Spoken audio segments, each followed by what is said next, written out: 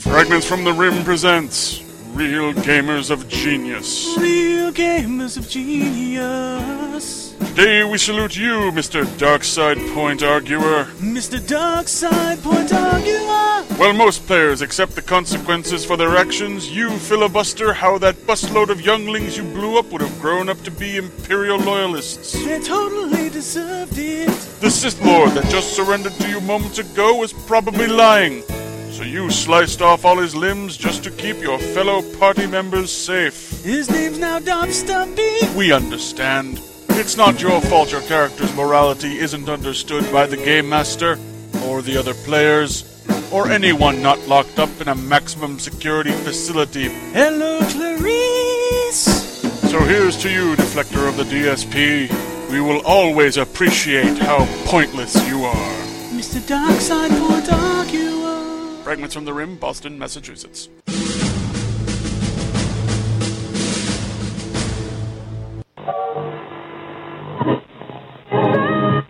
Correctly with the correct amount. D20 Radio, where gamers roll. www.d20radio.com. Execute Order 66.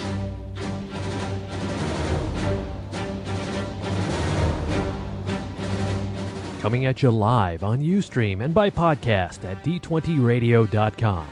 This is the Order 66 podcast, brought to you by mapsofmastery.com.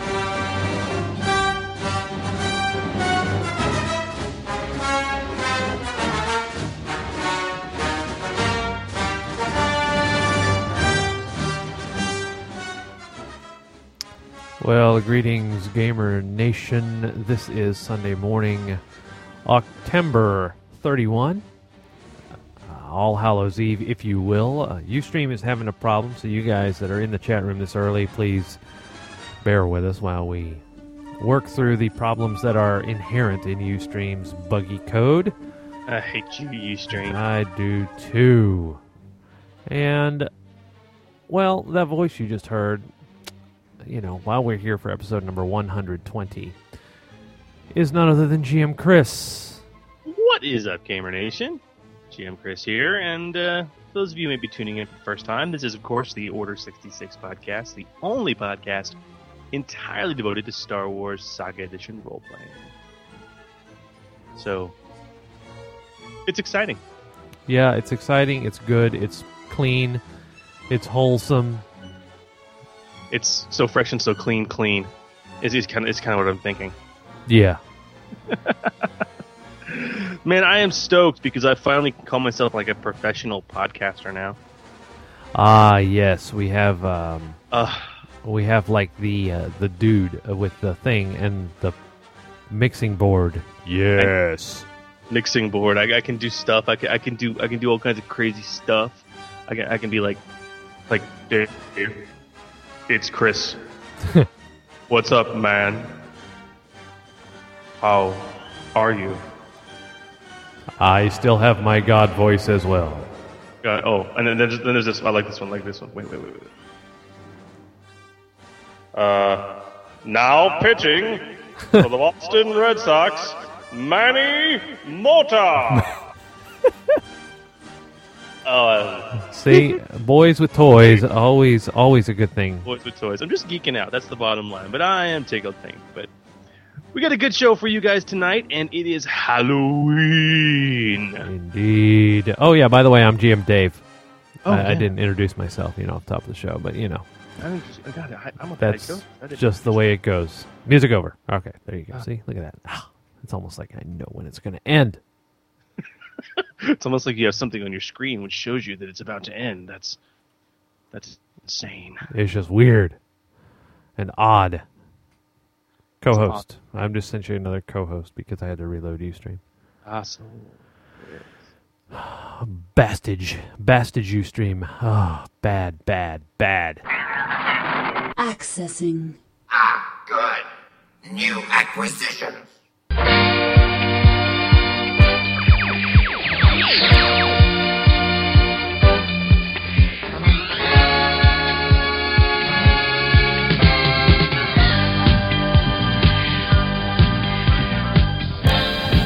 Greetings, Gamer Nation. My designation is KCK Sim, and this is your Hollow News Net update.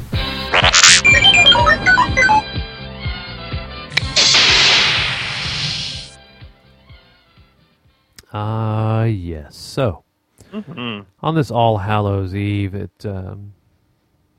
it's only proper that we feature one of the most esoteric podcasts on the D20 Radio Network, the H.P. Lovecraft Literary Podcast, or H.P. Podcraft, if you will. They're up to episode number 58. Did you know that? Yeah. Oh yeah, you listen. You never listen. You listen always. I listen until my brain explodes, basically. Yes. This is episode number 58, The Case of Charles Dexter Ward, Part 5. It's the fifth and final episode that reviews H.P. Lovecraft's novelette, The Case of Charles Dexter Ward. Quite possibly one of, I don't know about you, but my favorite H.P. Lovecraft stories.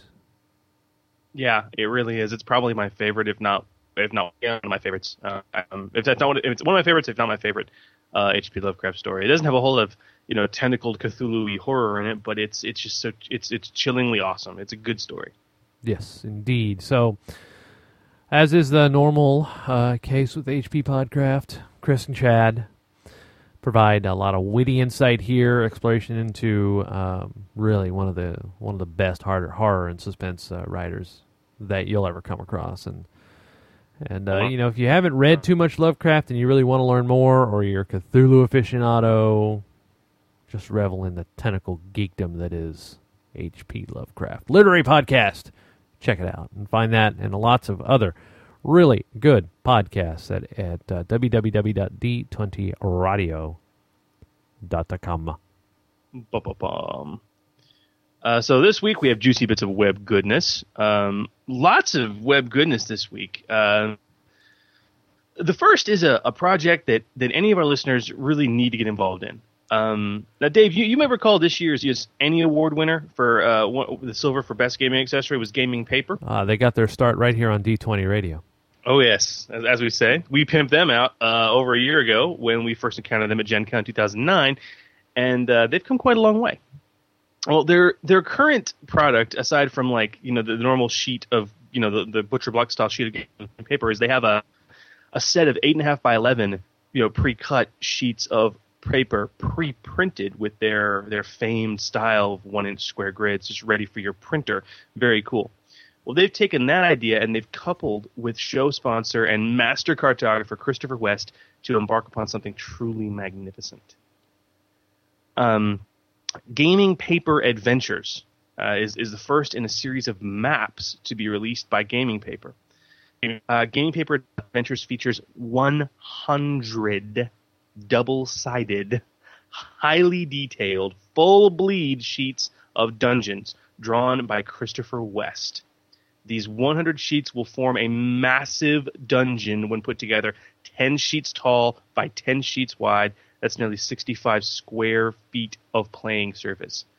Absolutely huge. One side of the dungeon is furnished and is designed to be the setting for the first adventure module released by Gaming Paper called The Citadel of Pain, written by Lou Agresta and Roan Barton. But the back of the sheets are the same tiles, unfurnished, and they can be rearranged in virtually any pattern or set you desire, similar to dungeon tiles, which will completely be usable for your own adventures. And Gaming Paper is even granting permission for you to photocopy these tiles for personal use, so you can reuse the designs over and over and over again. And the Gaming Paper website at www.gamingpaper.com will feature additional adventures that use the Citadel of Pain tiles in various formations, written by first-class creators from the role-playing industry like Wolfgang Bauer, Monty Cook. And these PDFs will be downloadable for a small additional charge and will provide even more use for this massive role-playing item provided by Gaming Paper Adventures and Christopher West. For Star Wars gamers, these tiles can be used for ancient temples, ruins, hosts of other ideas in the Star Wars universe. It doesn't all have to be deck plating, folks. But the key thing, Dave, is that guess how they are funding this project of theirs? Radio and television telethon. Kickstarter. Oh, yeah. How about that? Yes, Kickstarter, and they've already reached their goal, which was fantastic. They've got over 30 days left, and they've already hit their goal. But, of course, as the way Kickstarter works, you can still contribute, even though they've met their goal, and take advantage of the awesome deals provided to contributors. So for only $22, you will get the entire 100 sheets of tiles and a PDF of that first adventure.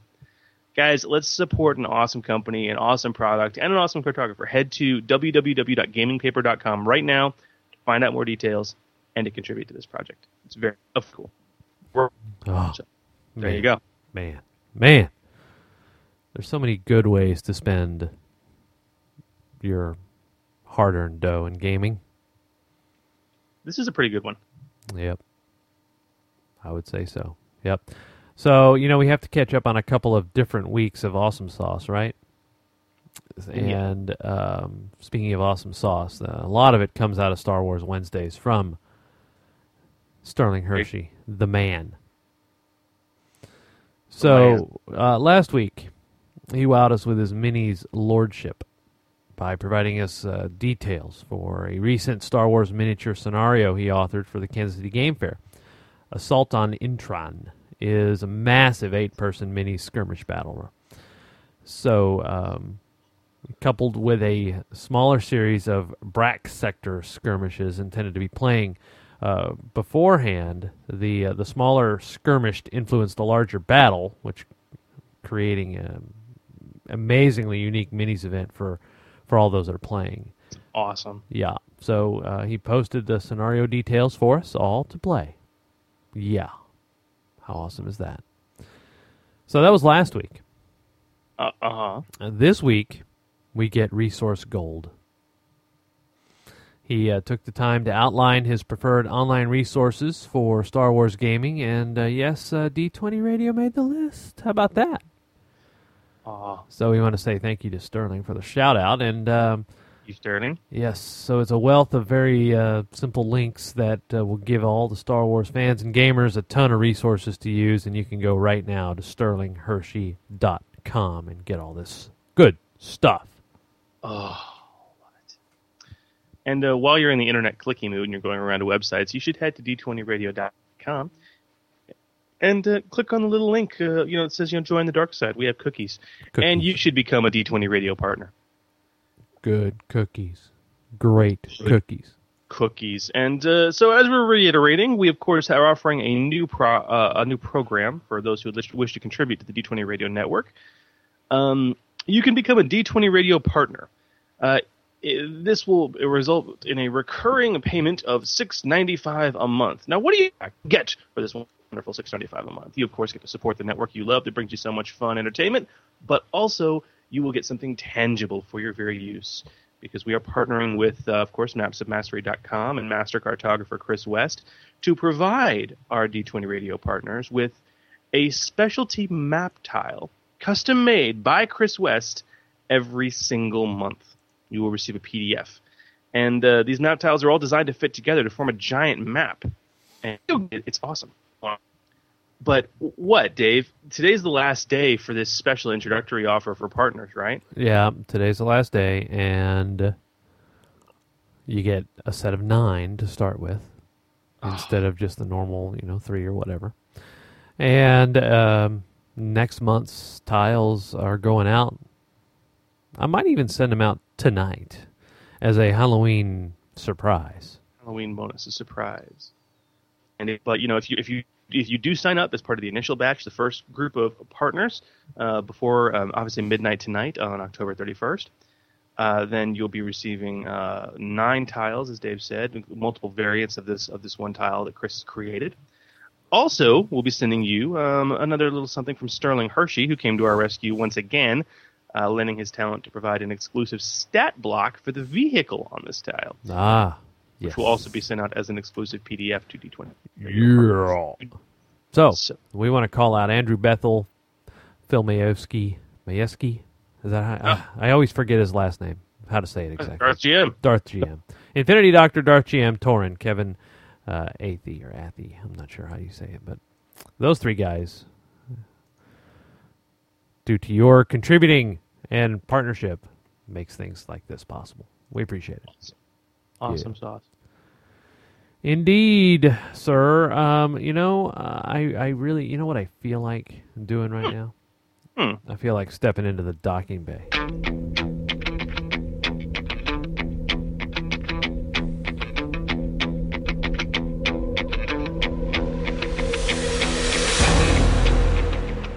D20 docking bay, hosers. When it don't be making sense, we be making sense of it.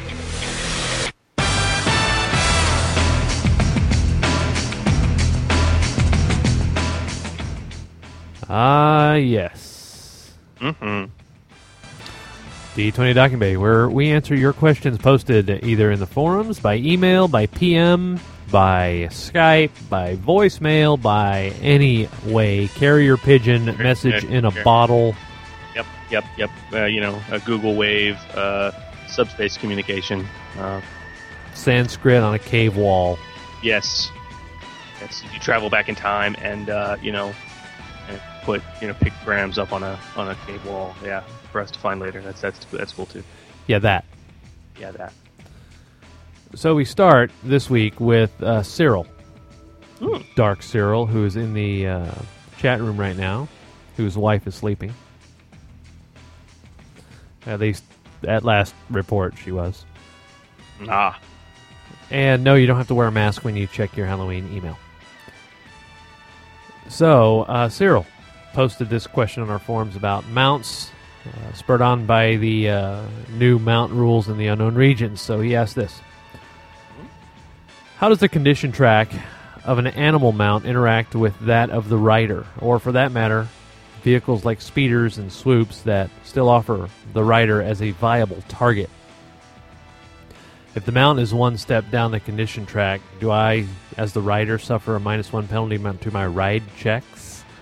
If I'm also a step down, does that mean I suffer a cumulative -2? I'm thinking the answer to this is that the rider and mount only apply the penalties to the relevant checks that they make, i.e. attacks and defense. And so ride check would only be affected by the rider's condition track position. But I just wanted to find out what you guys thought and if there was a raw example of something I could point to. Well, this is a pretty good question, Cyril. The answer isn't implicitly spelled out, but it is easily inferred. So inference. Gotta love the inference. Let's start with your supplementary comment on vehicles, because that'll kind of lead us towards a solution on this. It is clarified in black and white on page 148 of the core rulebook under the condition track section. Let me say it. The condition track section. That when a vehicle is down the condition track, you do apply those condition track penalties to any skill checks made using that vehicle. That kind of makes sense. If you have a vehicle that's falling apart and is taking damage, it's going to be harder to control, harder to use. So that's why that is reflected that way. This section also clarifies that penalties imposed by multiple condition tracks do indeed stack. So if my vehicle's down the condition track and I'm down the condition track, both those penalties do add to each other. Bummer. So that's how it works with vehicles. Okay, great, GMC. That's how it works with vehicles. What the heck does that have to do with mounts and riders? Because that's what we're really talking about here. Well, take a peek and a gander at the sidebar on page 61 of the Unknown Regions. Using mounts in combat. Using mounts in combat. The point of this sidebar is one thing, to point out that riding a mount is nearly identical to piloting a vehicle in most every single way. Considering this was the intent of the designers, I'd be really hard-pressed, Cyril, to think that the condition track ruling for vehicles would not also apply to mounts. Yep. It just makes sense to me, Dave. I mean, what? If your mount is dazed or hurt, I think you're going to have a harder time riding it. You know? Yeah, if my mount is dead, I'm going to have a real hard time. Well, yes. But, if it's down the condition track, it's not going to respond the same, and your own checks will suffer as a result. I am riding an incapacitated Rancor. Yes. I doubt he'll be able to move. I doubt he'll be able to move it. Yeah, very foreshadowing.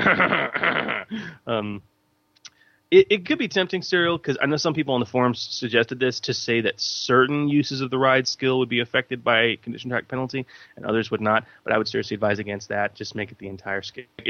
It's just too complicated otherwise, and it violates the case principle. So there you go. Violation of KISS will not be tolerated. If you violate KISS, Gene Simmons will come to your house and kick your butt. Yeah. After he licks you. Wow! Isn't that awesome, dude?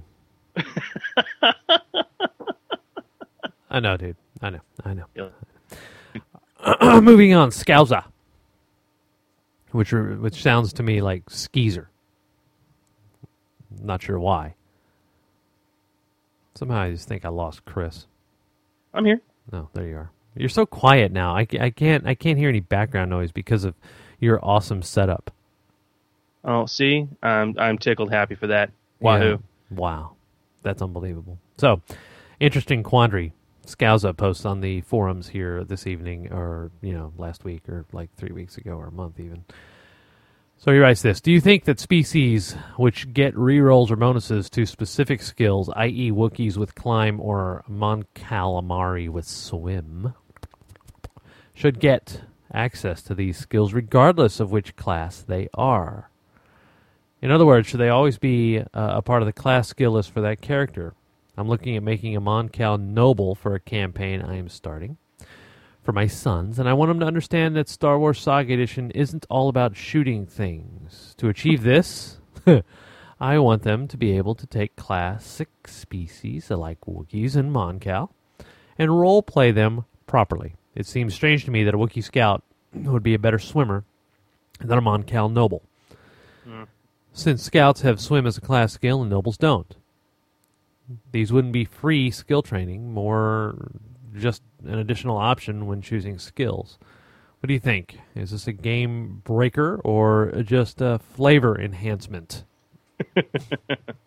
I don't know, dude. That's a good one. That is a good one. That's an excellent question. It's a tough call. And, Saga Edition is not just about shooting things. It's also about slicing things. I'd like to make that distinction early on. Oh, yeah, by the way.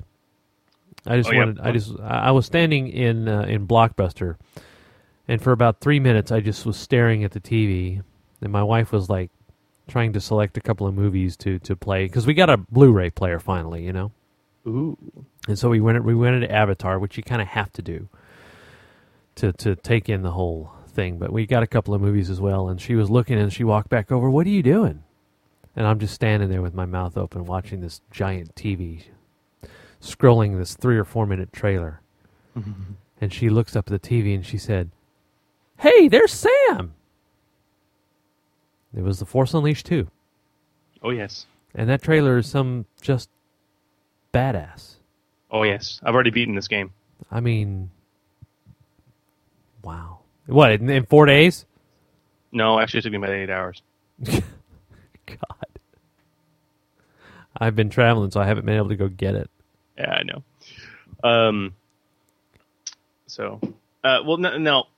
We'll talk about this post-show, and also talk about the reason why you're standing in a Blockbuster. I think that's a bigger concern. But, it's like the only American left who shops at a Blockbuster. No, dude. For your instant gratification, Netflix only goes so far. It goes far enough. Yep. Okay. Well, back to Scouse's question. This is a tough one, man. By the way, props to you, Scouser, for running a game for your sons, by the way. Good for you. Oh, yeah, good job. We had some good suggestions posted up on the forum for this, and I'm going to echo them. Darth GM put it really well when he said, remember the difference between trained in a skill and culturally, genetically predisposed to a skill. That's a big difference. Your average skill bonus or your skill reroll just lends itself for a species to be naturally good at certain things. Allow that race to have a much easier time using those basic untrained uses of the skills. Basically, a Mon Cal Noble is naturally going to be a better swimmer than a human Noble. A Wookiee scout is going to be a better climber than a human scout, bottom line.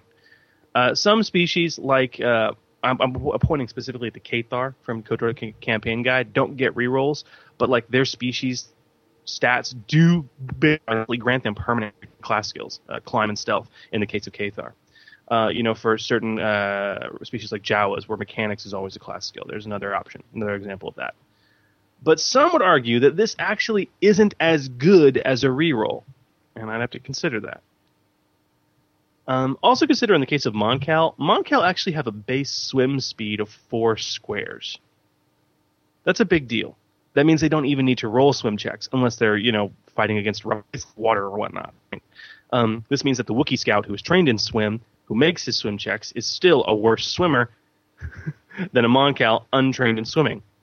Because the swim skill states a successful swim check moves you 1/4 of your speed through the water. So the Wookiee is stuck with a 1.5 square of movement with his swim check. The Mon-Cal naturally gets 4 squares without even having to make a check.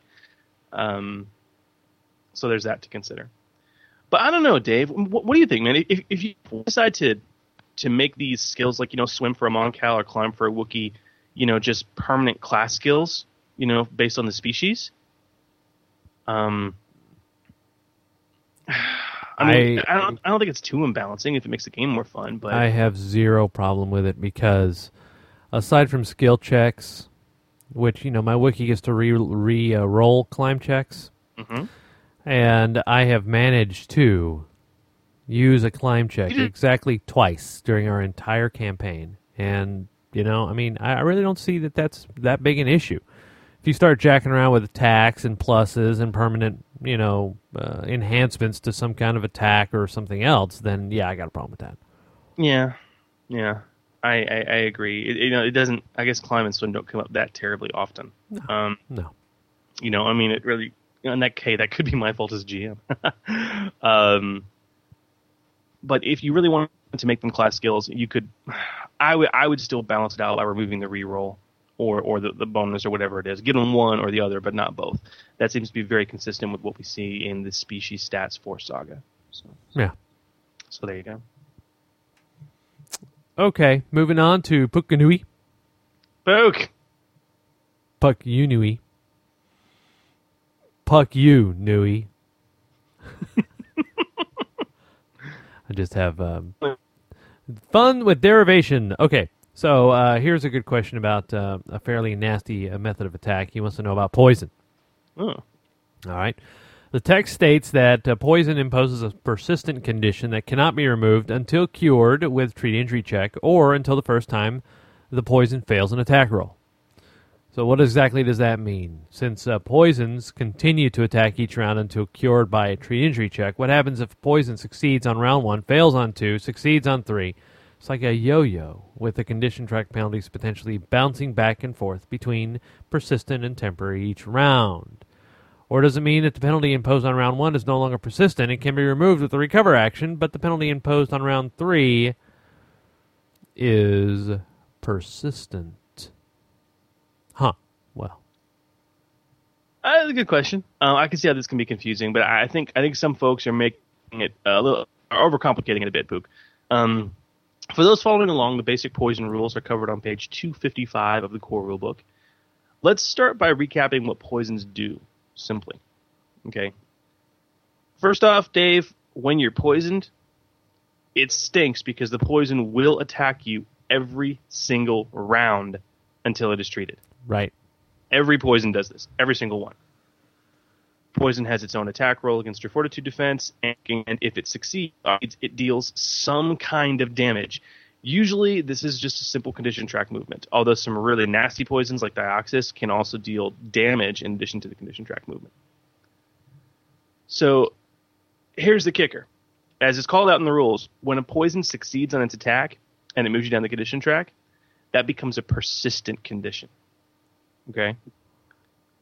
The persistent condition will remain until the poison is treated, or if the poison fails its attack roll during a round. Remember, a persistent condition means that you can't move up the condition track through normal means, i.e. the recover action. So if you're poisoned and it successfully attacks you, you're hosed. It will continue to attack you each round, and if it succeeds each time, you will be out for the count within 5 rounds. Because of the persistent condition, you can't just recover to move up the condition track. Now, if someone treats it, then obviously it stops the poison from attacking you. But what if it just fails its attack during a round? I mean, that's possible. I mean, Dave, what's Salura's fortitude defense at this point? I don't remember. It's pretty high. It's pretty freaking high, okay?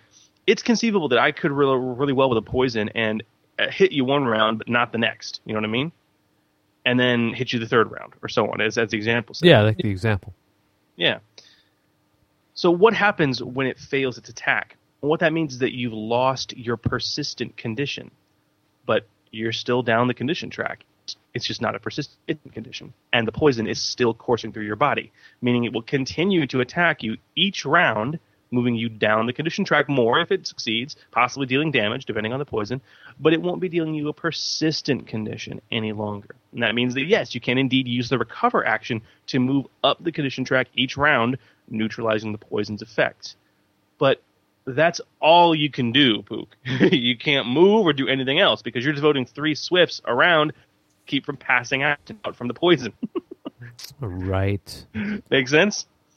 So, this can make for some interesting situations in combat, and in an encounter, because you can, I've got to get over there. You can, spend a move action to do so, but that means you are going to move a step down the condition track this round, and eventually, you will just pass out from the poison unless it's treated. In which case it can kill you. So that's kind of how it works. Just read the rules exactly as they're written. And I think folks are trying to infer a little too much about it. But in a nutshell, that's how it works, Pukanui. So good question. And I hope that clarifies things a bit. So we have email question. We have forum question. Now we have voicemail. Call-in question. How about that? How can they call in again? Do you remember? Oh, well, gee, there's a couple ways. They can email us a simple recorded question at gmchris@d20radio.com, gmdavid@d20radio.com, or you can call the Lusa line. Go easy, 206-600-5872. Lusa. Lusa, Lusa. And yes. So this comes from Lass. Ooh. Yes. I just love listening to Lass, and we'll do it again right here. Hi, fellas. It's Lass, and I'm sending you a voicemail because one of my players is far too chicken to do it himself. So here's the thing. Huts rock. They're big, they're cuddly, and they have great taste in desert bikini wear. But clearly they're getting screwed by the Saga Edition rules, since they're stuck as NPC races. Meanwhile, the Neomodians and Vong both got PC upgrades.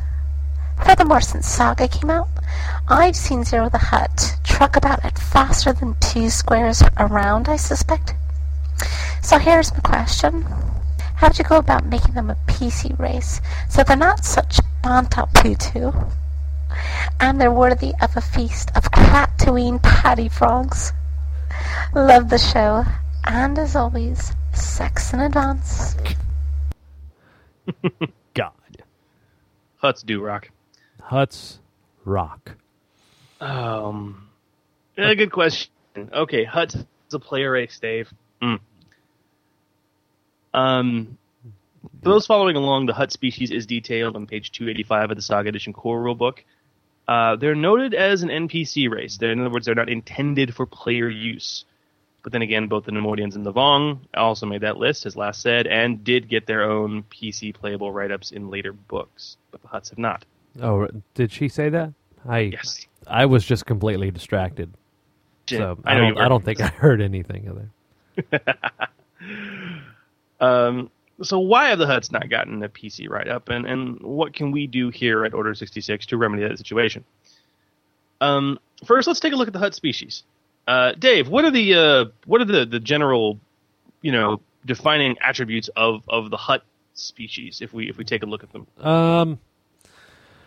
they're big. They are. They're large creatures. Mm-hmm. They have +2 to strength, +2 to con, +2 to intelligence. But as big giant weasel slugs, they get a -6 to dex. They cannot be tripped or knocked prone because they pretty much lie on their belly all the time. Mm-hmm.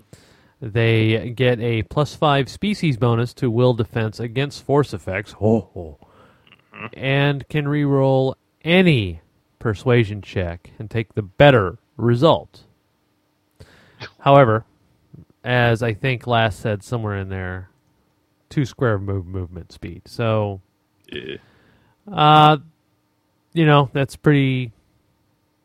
Well, okay, what do you think about those stats right there? I mean, are they solid? Do they represent what we see in the films? Are they lacking something? I think that is. I mean, they are very slow. Obviously, I mean that's what you see in the film. I mean, I know she said that they, you hate getting them saddled with a 2 square movement speed, but. Yeah, I mean, like she mentioned, like Zero the Hutt in a Clone Wars cartoon. She says he's moving a lot faster than 2 squares around. Well, he could have been moving, 4 squares around simply by spending 2 move actions, or he could be moving 8 squares around by running. Okay, so there is that. But I don't know, man. I can't see using, one character in the cartoon to justify the rewrite of what I think is a balanced species stat block.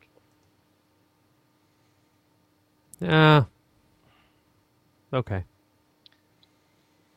I mean, I think the speed sucks, but the bonus against force effects, that's nice. And no, yeah, it's tight. You're right. I mean, but then again, and then the persuasion reroll. The reroll, yeah. Oh my god. Yeah, exactly. I mean, as a Wookiee, I should be able to. I've always argued that I should be able to intimidate, and I hate the fact that it's lumped in with persuasion because that chaps my ass. Yeah. But being able to re-roll, very handy. Is still handy. I wish I could take the better result. But yeah, that's what I'm saying. It's almost overbalancing, and that 2 square speed is a real balancing factor. Yeah. Cool. So what happens if a Hutt decides to run? He slithers really fast at 4 times his base speed. Oh man. So honestly, if your player wants to play a Hutt class and gain these benefits, guess what? They've got a 2 square speed. That's my take on it. If you or your player don't want to stomach that, you might balance it out a bit. Okay, if you boost Hutt speed up to 4 squares, that's doable, but I would alter their ability to reroll persuasion checks, forcing them to take the second roll instead of the better. That still makes them a very powerful character option. But if you bump their speed while leaving everything else the way it is, it's going to be too powerful. That's my 2 cents. So. Okay. I think that's going with the dealio right there. Okay, well, seriously though, should Hutts be a player race? I mean, I understand the draw for it, but to me in Star Wars, Hutts have always been more of this, almost a set piece. Yeah, they've never been, in my opinion anyway, an integral part of any storyline, aside from just always being kind of this dark shadow waiting to send bounty hunters after you if you drop your cargo, or whatnot. So, aside from that, I don't know. Somebody would have to make a pretty compelling case to put it in as a PC. I agree. Yeah. So. Well, it's a good question. Thank you for the call in. And, of course, you guys can send us a voicemail question yourself or email us, as we said earlier, GMChris, GMDave at D20Radio.com. Head to the forums, D20Radio.com/forums, and post up your mind, get your voice heard, because we want to hear it. Absolutely. All right, man, let's go suspend some rules.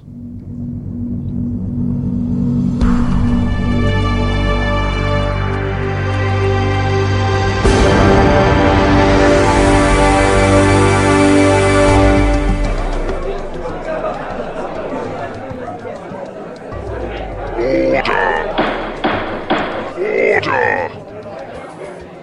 The Senate will come to order! Chancellor, request a motion to suspend the rules. You're gonna suspend the rules? Shut up, Jar Jar. Motion granted.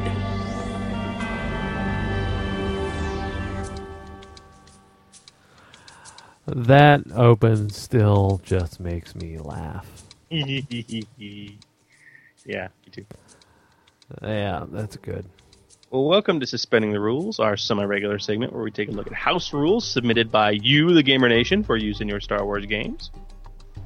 Indeed. What are we talking about this week? We have Han Solo, International Man of Mystery. Or, better yet, Man of Style. So we have Destiny points, we have Force points. Now we have, you got it, Style points. Okay, who thought of this? I like it already. All right, this house rule was posted by one of our D20 radio partners, P2 Theed. So he's created this entirely new subset of rules designed to reward players for great role playing. Okay. All right, so here it is, the concept of the style point. Whenever a player tries to do something that is just flat awesome and in character, of course per GM discretion, you get a style point. So GMs can award style points. Whether your action works or fails miserably, it doesn't matter. It's the intent and the style that matters, and that's where you get your style point. So the fact that that Brev jumped out a window to try and attack someone and fell and almost killed himself, knocked himself unconscious, that doesn't matter. He gets a style point. Yeah, he failed, but he still gets a style point. Exactly. That was fun. All right. So what can you do with them? You can spend a style point in 3 ways, according to P2 Theed. Spend one before you make a D20 roll and add a +2 style bonus to the roll. Okay. And spend one after you make the roll and you gain a +1 style bonus to the roll. Or, if an attack hits your reflex defense exactly, you can spend a style point as a reaction to make the attack miss. So boosting your reflex defense by one retroactively, basically. That's right. So style bonuses stack, so you can spend multiple for a single action. I like to use poker chips to represent the style points. It's easy to toss one out when they do something entertaining, and having something physically there in front of them reminds them that they have some bonuses to throw around if they want to. That's a Colt 45 moment right there. That's all right. Okay, I love this. It reminds me of the Fate points from the Fate system, like Spirit of the Century, Dresden Files. I think this is a great way to encourage fun play and in-character thinking. I know it's a new thing to keep track of, but it's not exactly complex. Nah. Poker chips, man, that's greatness. Yeah, that's greatness. I mean, that's what they recommend using as some type of token, for Fate system, for Fate points, and that's great. But what a fun way to encourage role-playing. I really, really like this. I think, Dave, to make it work smoothly, there's a few things you can do to help it out if you want to use this in your own game. If your characters have backgrounds written, I think it's pretty easy to define what their style is, Yeah. But what if you're running a quick game? What if you don't have a character with a background? I think in lieu of that, and maybe do this anyway, have every character create a character statement. Just a few short words that defines their character and their character's style. Mission statements. Yes. Things like, never tell me the odds. Oh, classic Solo. Or peace through serenity. Okay. Whoa. Skype Gak. He said peace through serenity. I Skype Yakking. Sorry. Yeah. It's okay.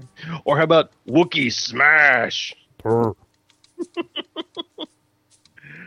just a little mission statement there. A character statement can help define a character's style, and a good way to help the GM make that determination and help the player decide which direction to go in. But what a cool little house rule. I really like this. I like this a lot. Yeah. Me too. Therefore, it gets 2 thumbs up from the Order 66 podcast. 2 thumbs up. Two thumbs up. Oh boy, here we go. Again, playing with oneself. New toys.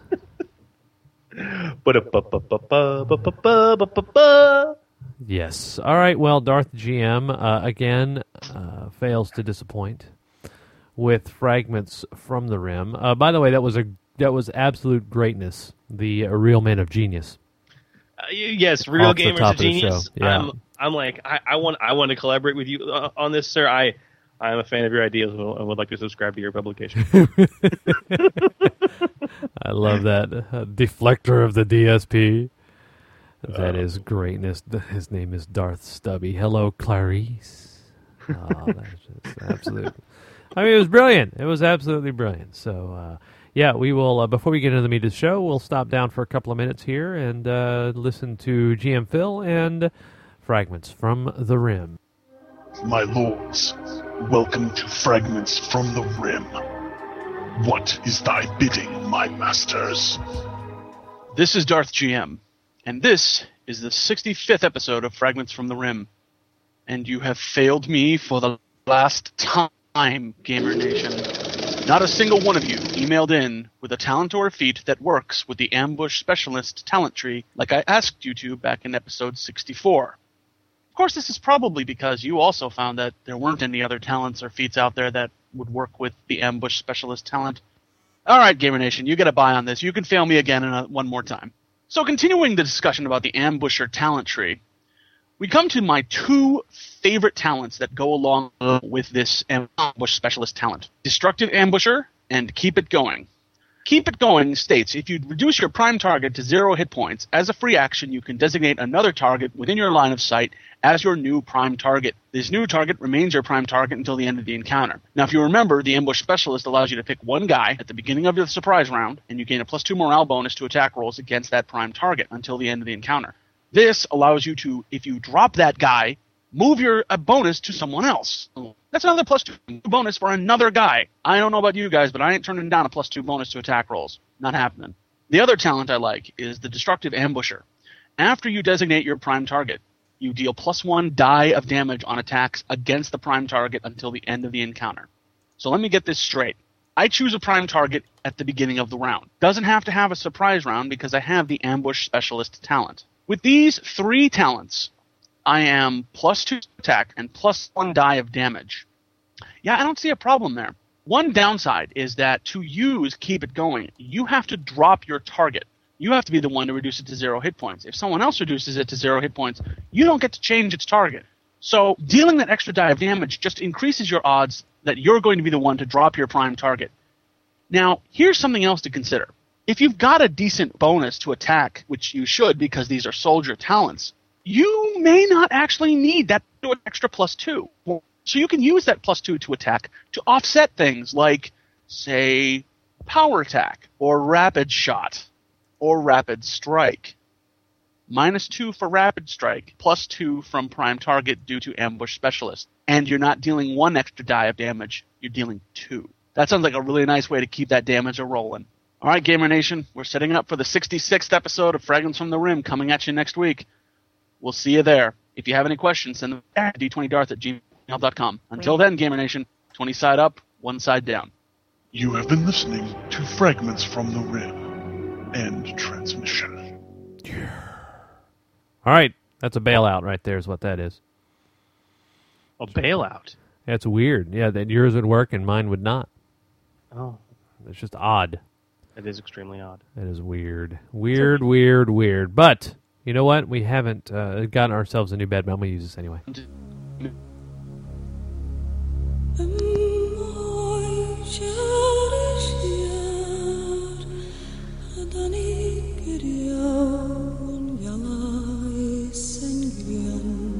Whispers of the Force.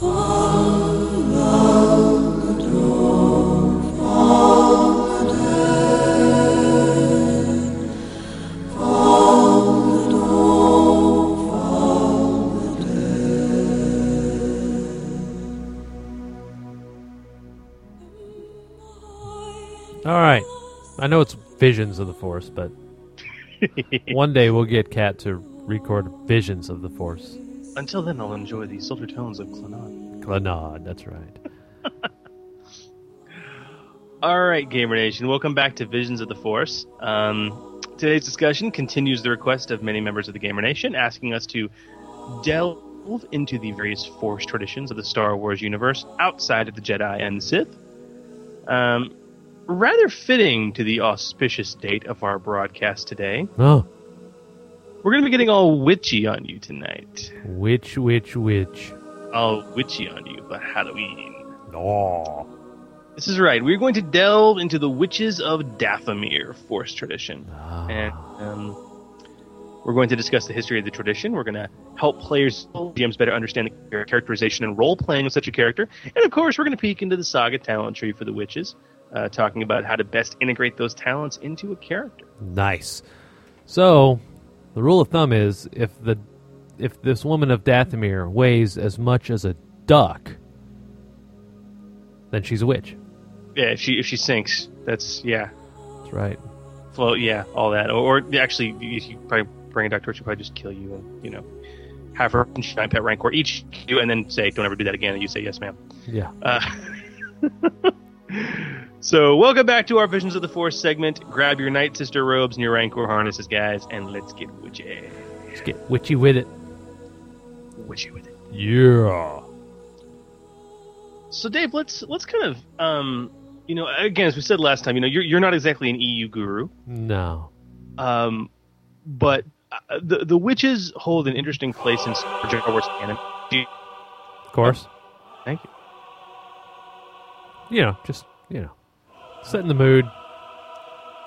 Very, very mood setting, actually. Naturally.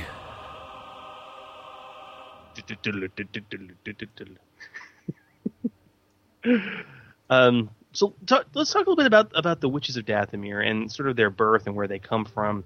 Let me guess. Dathomir. Dathomir. Wow. I mean, sort of a system of power out of subjugation. So the witches are native to the planet of Dathomir, and they were really the unintended result of a prison sentence for a Jedi gone terribly astray. And over the centuries, the witches have helped bring order and primitive civilization to an entire planet, and they've mastered some of the more unique Force abilities in the galaxy. But Dave, talk to me about the founding of the Witches of Dathomir. All right, so we'll call this is a Jedi's banishment. So, 600 years before Battle of Yavin, the Jedi Knight Alia was a servant of the Old Republic, gone astray. So, seduced by evil, fallen to the dark side, Alia was brought before the Jedi Council for her crimes. Had to be a woman, of course. But this was commonly the way of the Jedi. The Council refused to execute her. And instead, they sentenced her to imprisonment on an isolated world, that being Dathomir. Dathomir was a world of vicious wildlife, rugged jungle, no civilization, no technology, and it was really used as a penal colony, much as it was for Captain Kirk and McCoy. So it was anyway. It was a penal colony for some of the Republic's worst criminals. The Jedi Council actually hoped that the time spent in isolation and harsh conditions of Dathomir would allow her to reflect on their teaching and return to the light, and so she was banished to Dathomir. Okay, as much as I hate Karen Travis's continual bashing of the Jedi, there's times when I do have to scratch my head. Okay, this woman has fallen to the dark side. We don't want to execute her for being evil. We want her to, return to the light. So let's exile her to a primitive planet filled with dangerous wildlife and the worst criminals of the galaxy. Maybe that'll help her out. I kind of got to question the Jedi Council's decision on this, Dave. Yeah, me too.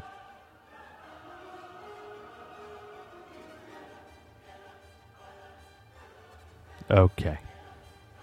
Perfect. Now I lost Chris. Now I'm positive I lost Chris. Yeah. All right, so somewhere in here, I'm going to call him back because Skype is just being a butt. And, it is what it is. But anyway, while I'm getting him back, the reality of Dathomir is that it's just, absolutely as wild as Ali had feared. But when she arrived, she actually discovered a rather large and scattered human population. The descendants of criminals and other exiles all lived in a state of The person whom you're trying to reach is currently unavailable. Unbelievable. That's just terrible. Well, he'll call me back, I guess, maybe at some point in time. So, all in a state of semi-barbarism brought on by the relationship really in the food chain of Dathomir. The planet was really, as Alia discovered, home to a rather large population of rancors, which hunted the humans as prey. So anyway, while I have Chris back, basically I was kind of going over the reality of what Dathomir was, which was basically everything that she had feared. Yes. I'm not sure when I dropped. I'm not sure when you dropped either, because I turned my head because my wife walked into the room, and I had turned everything down while I talked to her, and all of a sudden I turned back and you were gone. So, well, I was saying that I got to question the wisdom of the Jedi Council on this, Dave. Oh yeah, as far as allowing her to be exiled instead of assassinated. Well, not even that. It's just like, hey, we want to rehabilitate you. Okay, we want to rehabilitate. We don't want to kill you. We want to rehabilitate. We want to think about what you've done. Okay, we want you to think really hard. So we're going to send you to this isolated, primitive world filled with man-eating rancors and the most hardened criminals in the galaxy. Yeah, think about that. Yeah. Oh gosh. I don't know. Yeah, I don't know. So yeah, I kind of have to take issue with that. But yeah, so Dathomir, not a nice place. No, not at all. Lots of rancors. Lots of rancors. Yeah.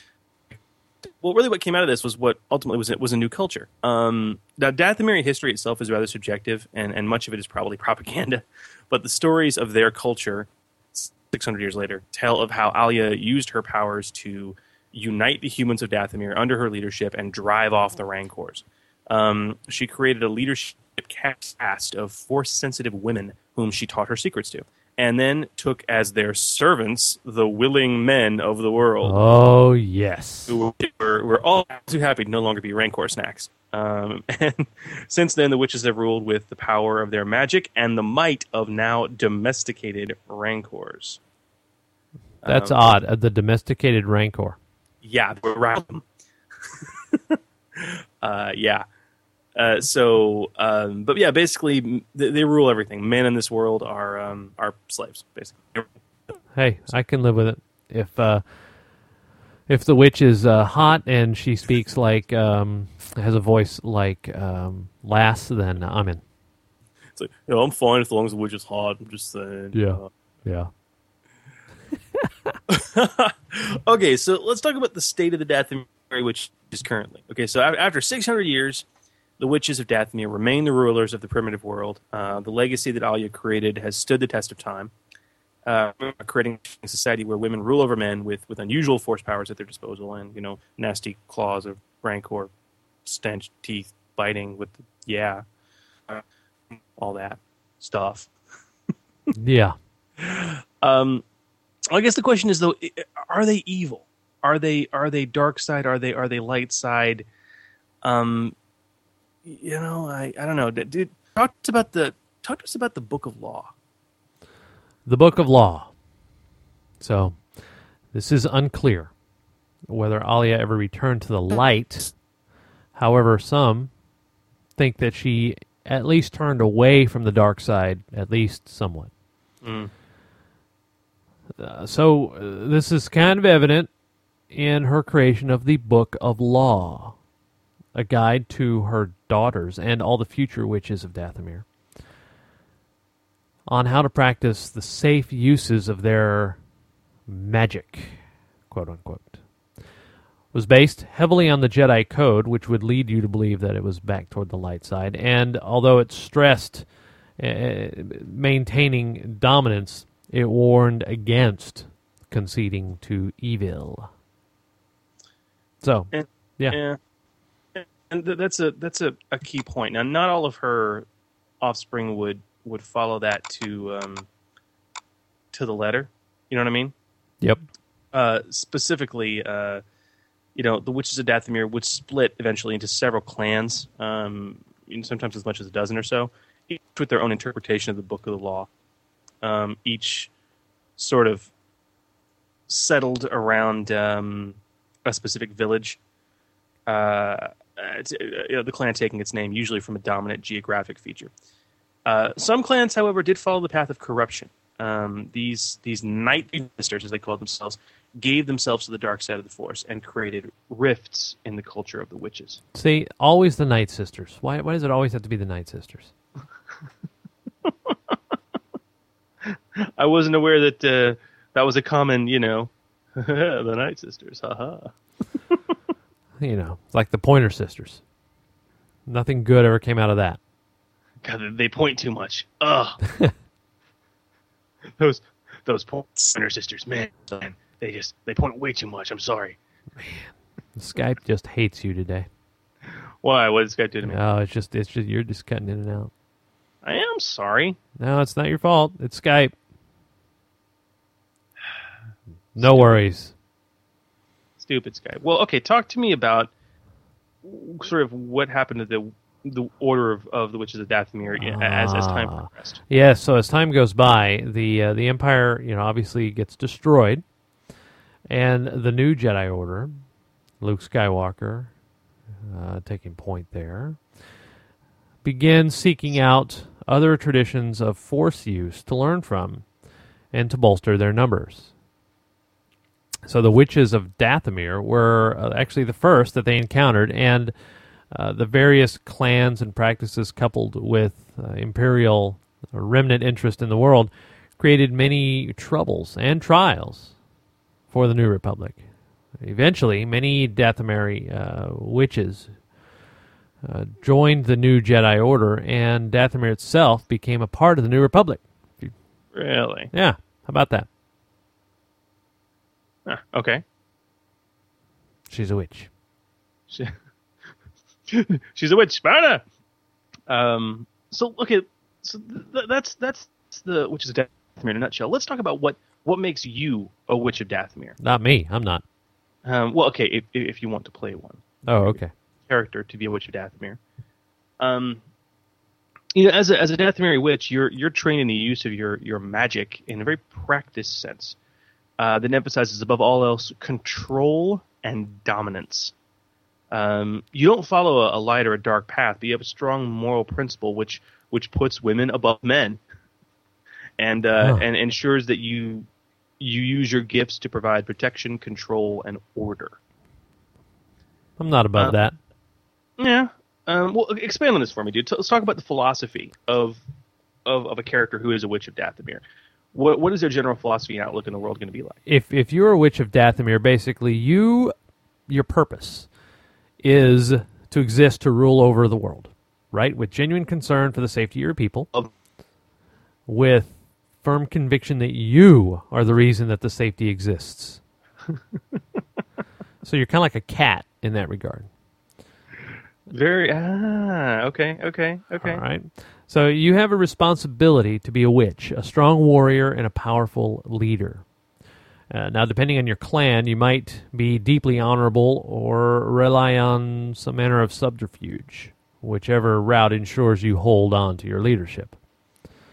Yeah. So you're very disciplined. Regardless of your methods, you follow them with a strict zeal. But you still recognize the fact that the dark side provides power, but at too high of a cost, eventually causing you to lose control. So, there's your philosophy on the back of a cereal box. On the back of a cereal box. Okay, I think, although I didn't put it in the show notes, I think it's important to talk about, we spoke about the Book of Law earlier. Yeah.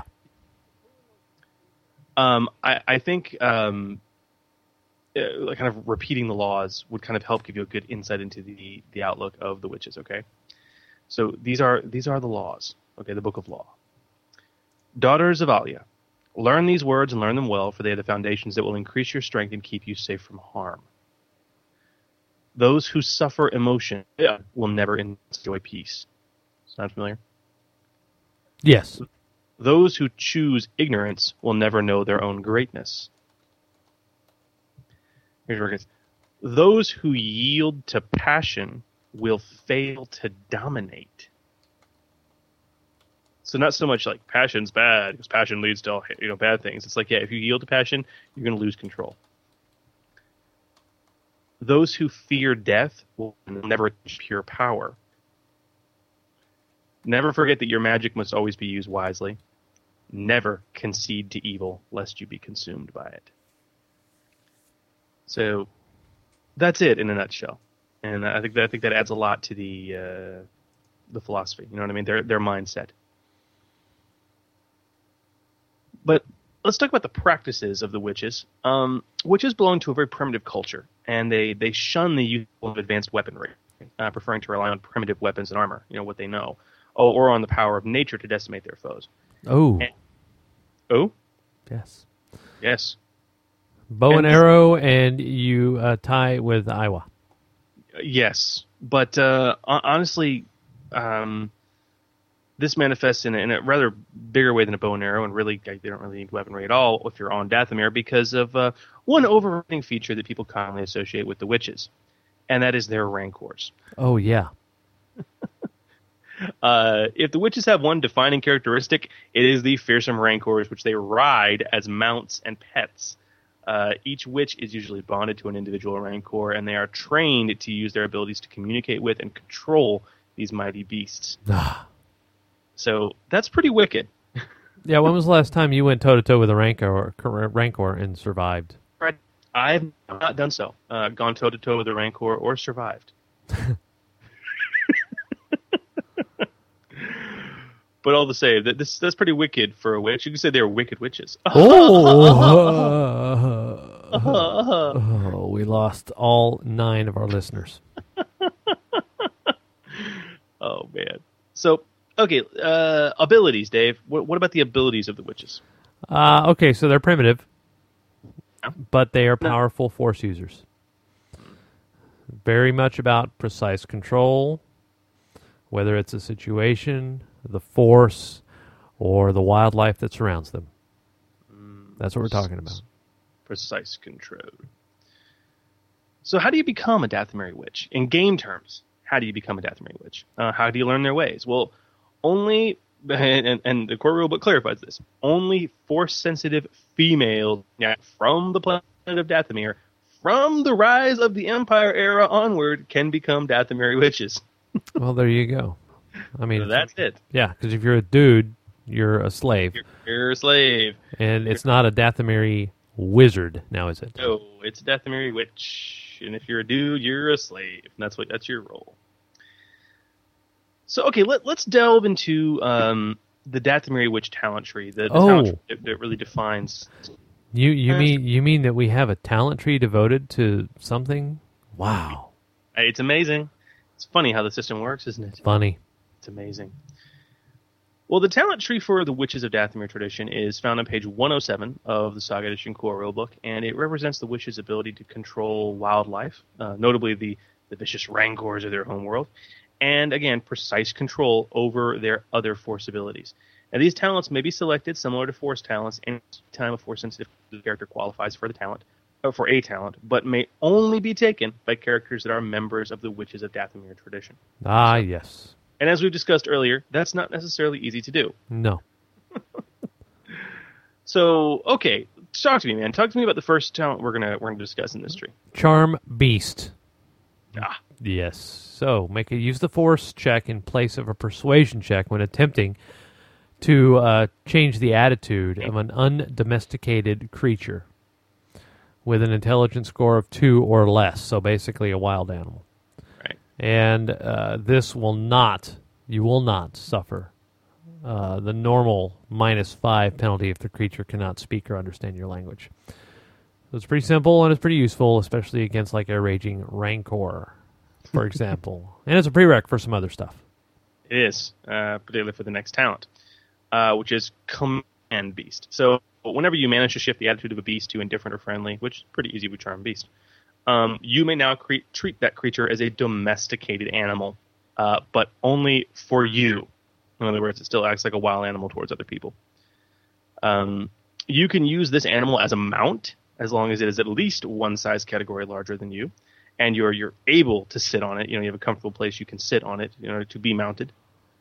Dude, the benefits are pretty obvious.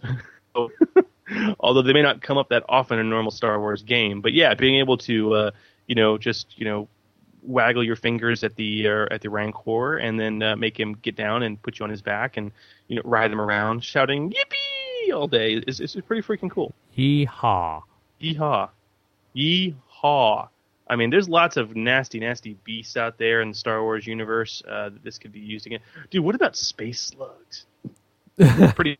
I mean, they've never been statted up, but but I can't imagine they have. I mean, they're probably beasts with an intelligence of 2 or less, right? I would imagine. It's just a space slug. You see this Witch of Dathomir in a spacesuit riding a space slug, just yeehaw! I love it. Minok.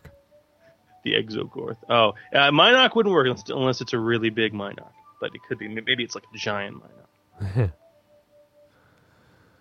Cool. So, what's next in the tree? Okay, that would be the Adept Spellcaster. This is a little bit of an odd talent, but it allows you to sacrifice speed for better control. So you can basically use any force power that normally requires a swift, a move, or a standard action as a full round action instead, and if you do so, you can re-roll use the force check to activate the power, but you have to take the second roll. So you sacrifice your speed, you make it a full round action, and you get to re-roll it if need be. That's not bad. I don't know. It's really good to use for those high DC force powers or when you really need to pull off a good roll. Yeah. Yep, and it's a prerequisite for something else. The last talent in the tree. Flight. One of the more unique abilities of the witches. As a swift action, you can spend a force point to gain a fly speed equal to your land speed. Bottom line. You ascend at half speed, descend at double speed. This flight lasts until the start of your next turn. So this is wickedly cool and unusual, and it can provide numerous benefits to many situations. The force point expenditure to get this is a little rough, you know? It only lasts a round, you know what I mean? Yeah.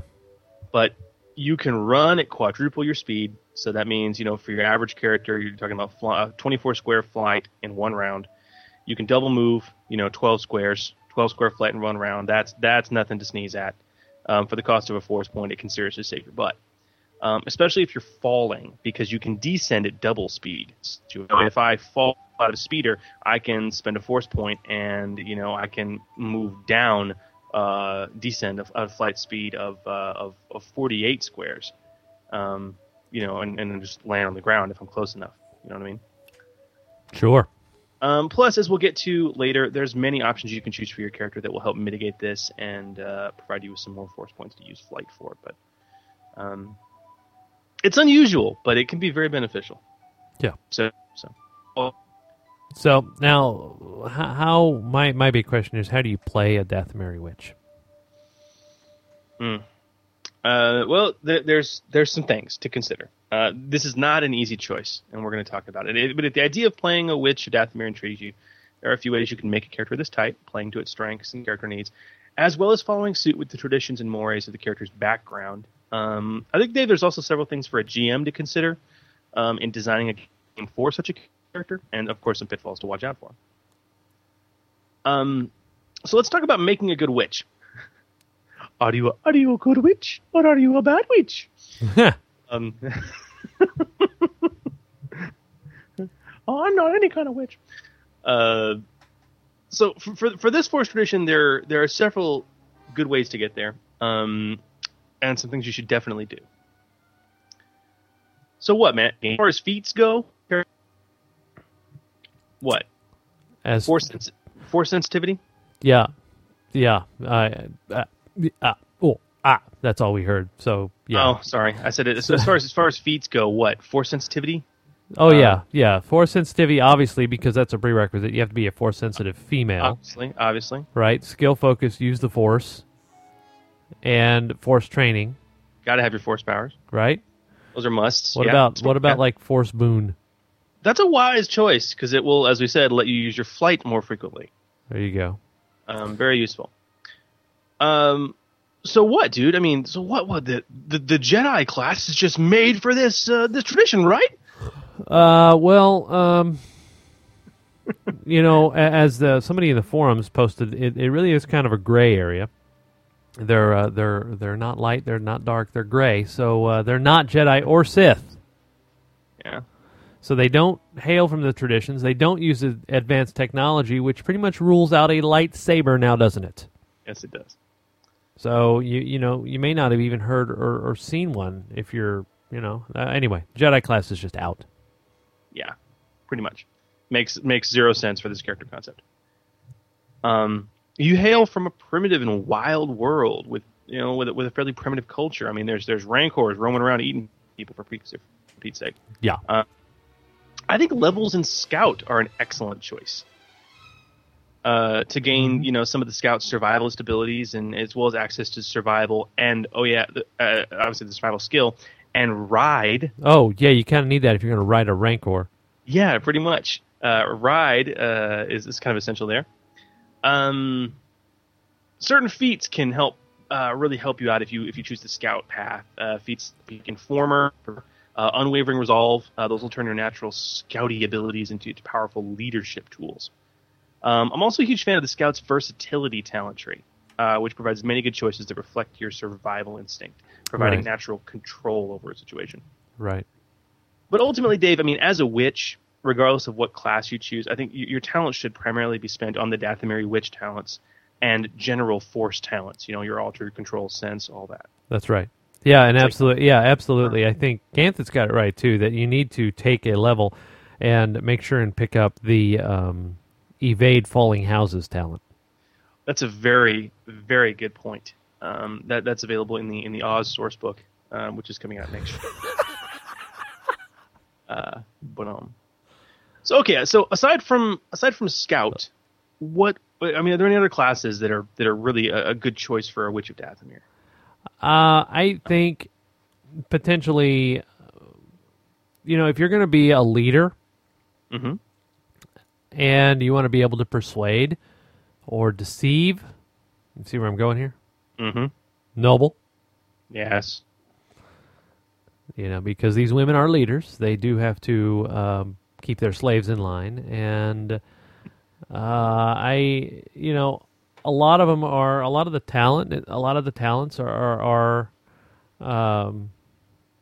useful. I would caution against lineage because that's kind of flies in the face of the whole.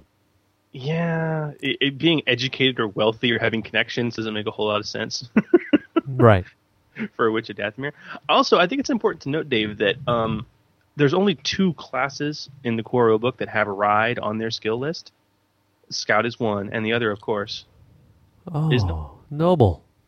Yes. How noble? You have chosen wisely. Ah, yes. So not poorly. Wisely. Yep. So yeah, the chat room called it Force Adept. Yeah, is the way to go. You get later. Yep. And ultimately Force Disciple. Yeah, that's where I think. Yep, that's where you would go. Yeah, and of course, when you start learning Force techniques, what's the first one you should learn? Oh, Force Point Recovery. Pretty much.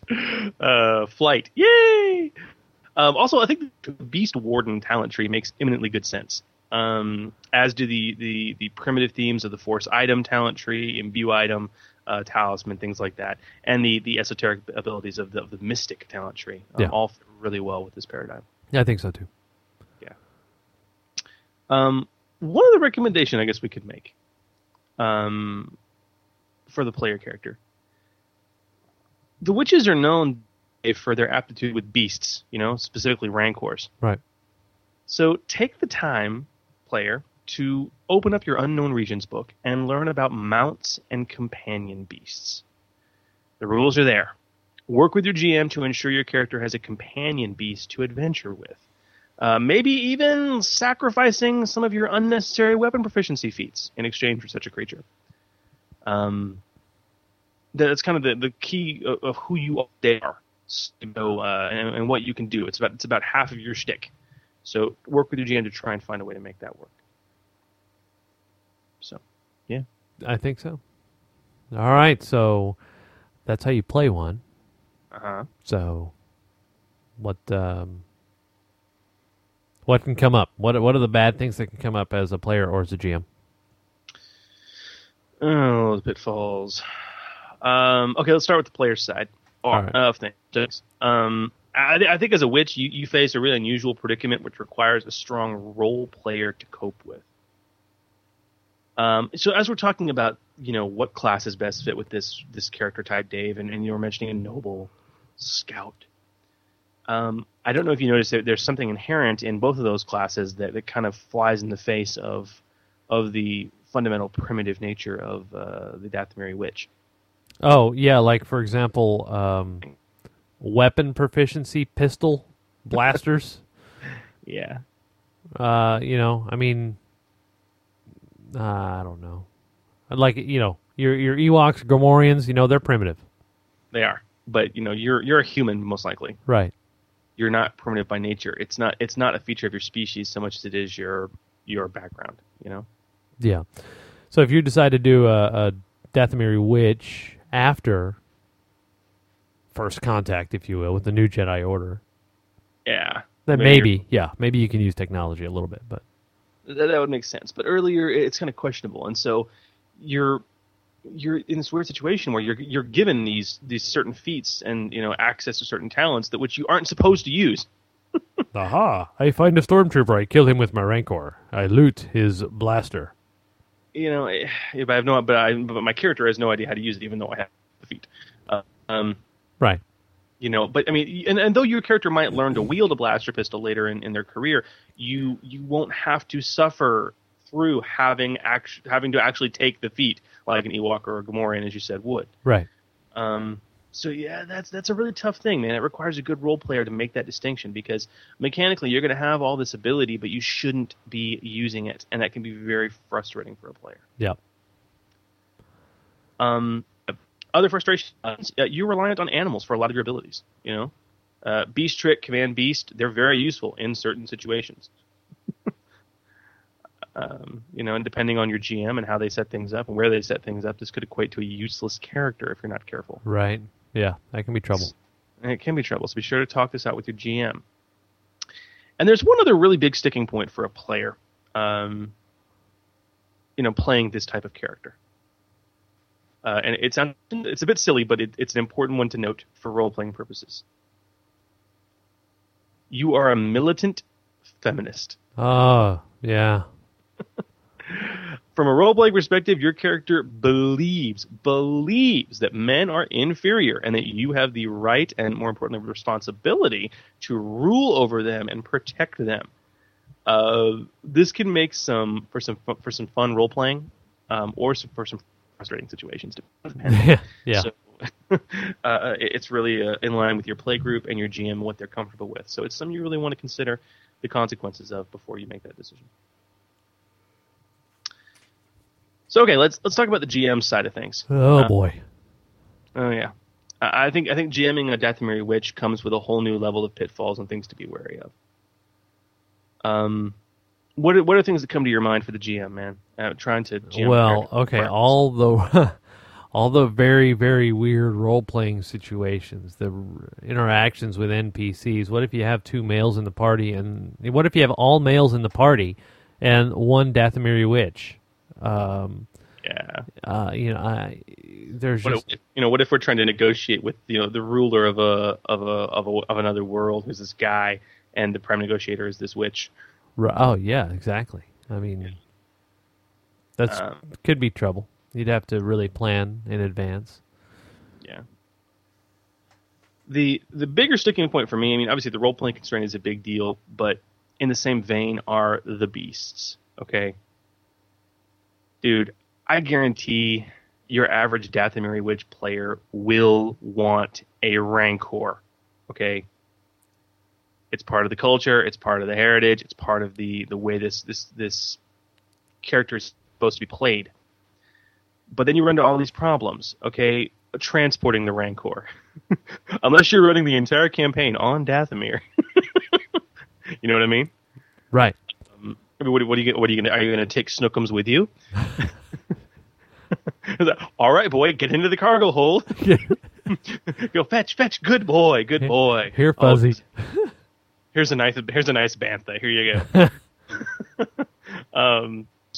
It can get a bit much, but even if you don't give her one, okay, what if she encounters one and tames it? She has the ability to do so. Do you let her keep it? Oh, mommy, can we keep it? Can you keep it, or do you deny her the ability, perhaps by never presenting the situation? And is that fair to the player or the character? Okay? talk to the player about this and try to keep things balanced. Fair and balanced. Fair and balanced. Your average Dathomiri Witch player is going to want to have some type of animal companion. A Rancor might be a bit much. I know it's iconic to the tradition, but from a balance perspective, it's a little silly as a PC. A fair compromise is perhaps the use of a less overpowered beast companion, and check out the Unknown Regions for ideas on this. There's lots of great companion beasts that don't exactly have the whole Rancor. Yeah, that thing. CL12. Yeah, but just saying. Just saying. So, for our Halloween episode, we have talked about the witches of Dathomir. I hope this has been an entertaining episode, and we've exposed you to a little bit of this unusual Force tradition. But I don't know, man. In retrospect, I think this is rarely going to be an episode that a PC or a player is going to look at, Dave. This is something more of, for those GMs that are going to be having a Dathomiri Witch NPC and want to build properly, know how to role play properly. I have a real hard time seeing a PC moving in this direction. Yeah. It would be a challenge, to say the least. Yeah. I think so, too. Yeah. But, that's just me. That's just it. Oh, wow. Did you hear that? That was weird. I did hear that. That was weird. Okay. But, as we say, because I hit the wrong button...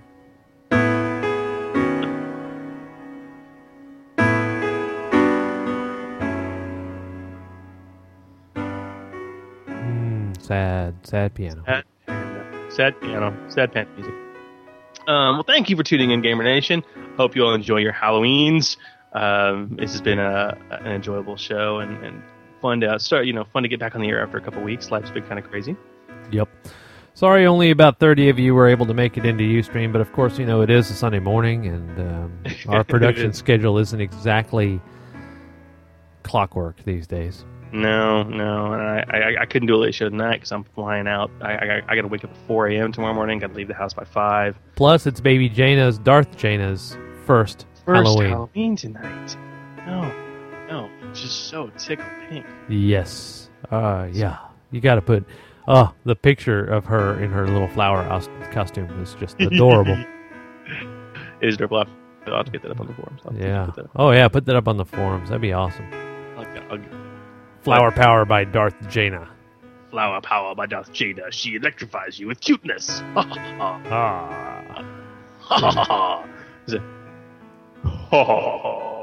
See? Love it. Oh, gosh. Well, thank you all for your patience with this episode, and thank you, of course, for your continued support of the podcast. Give us a call.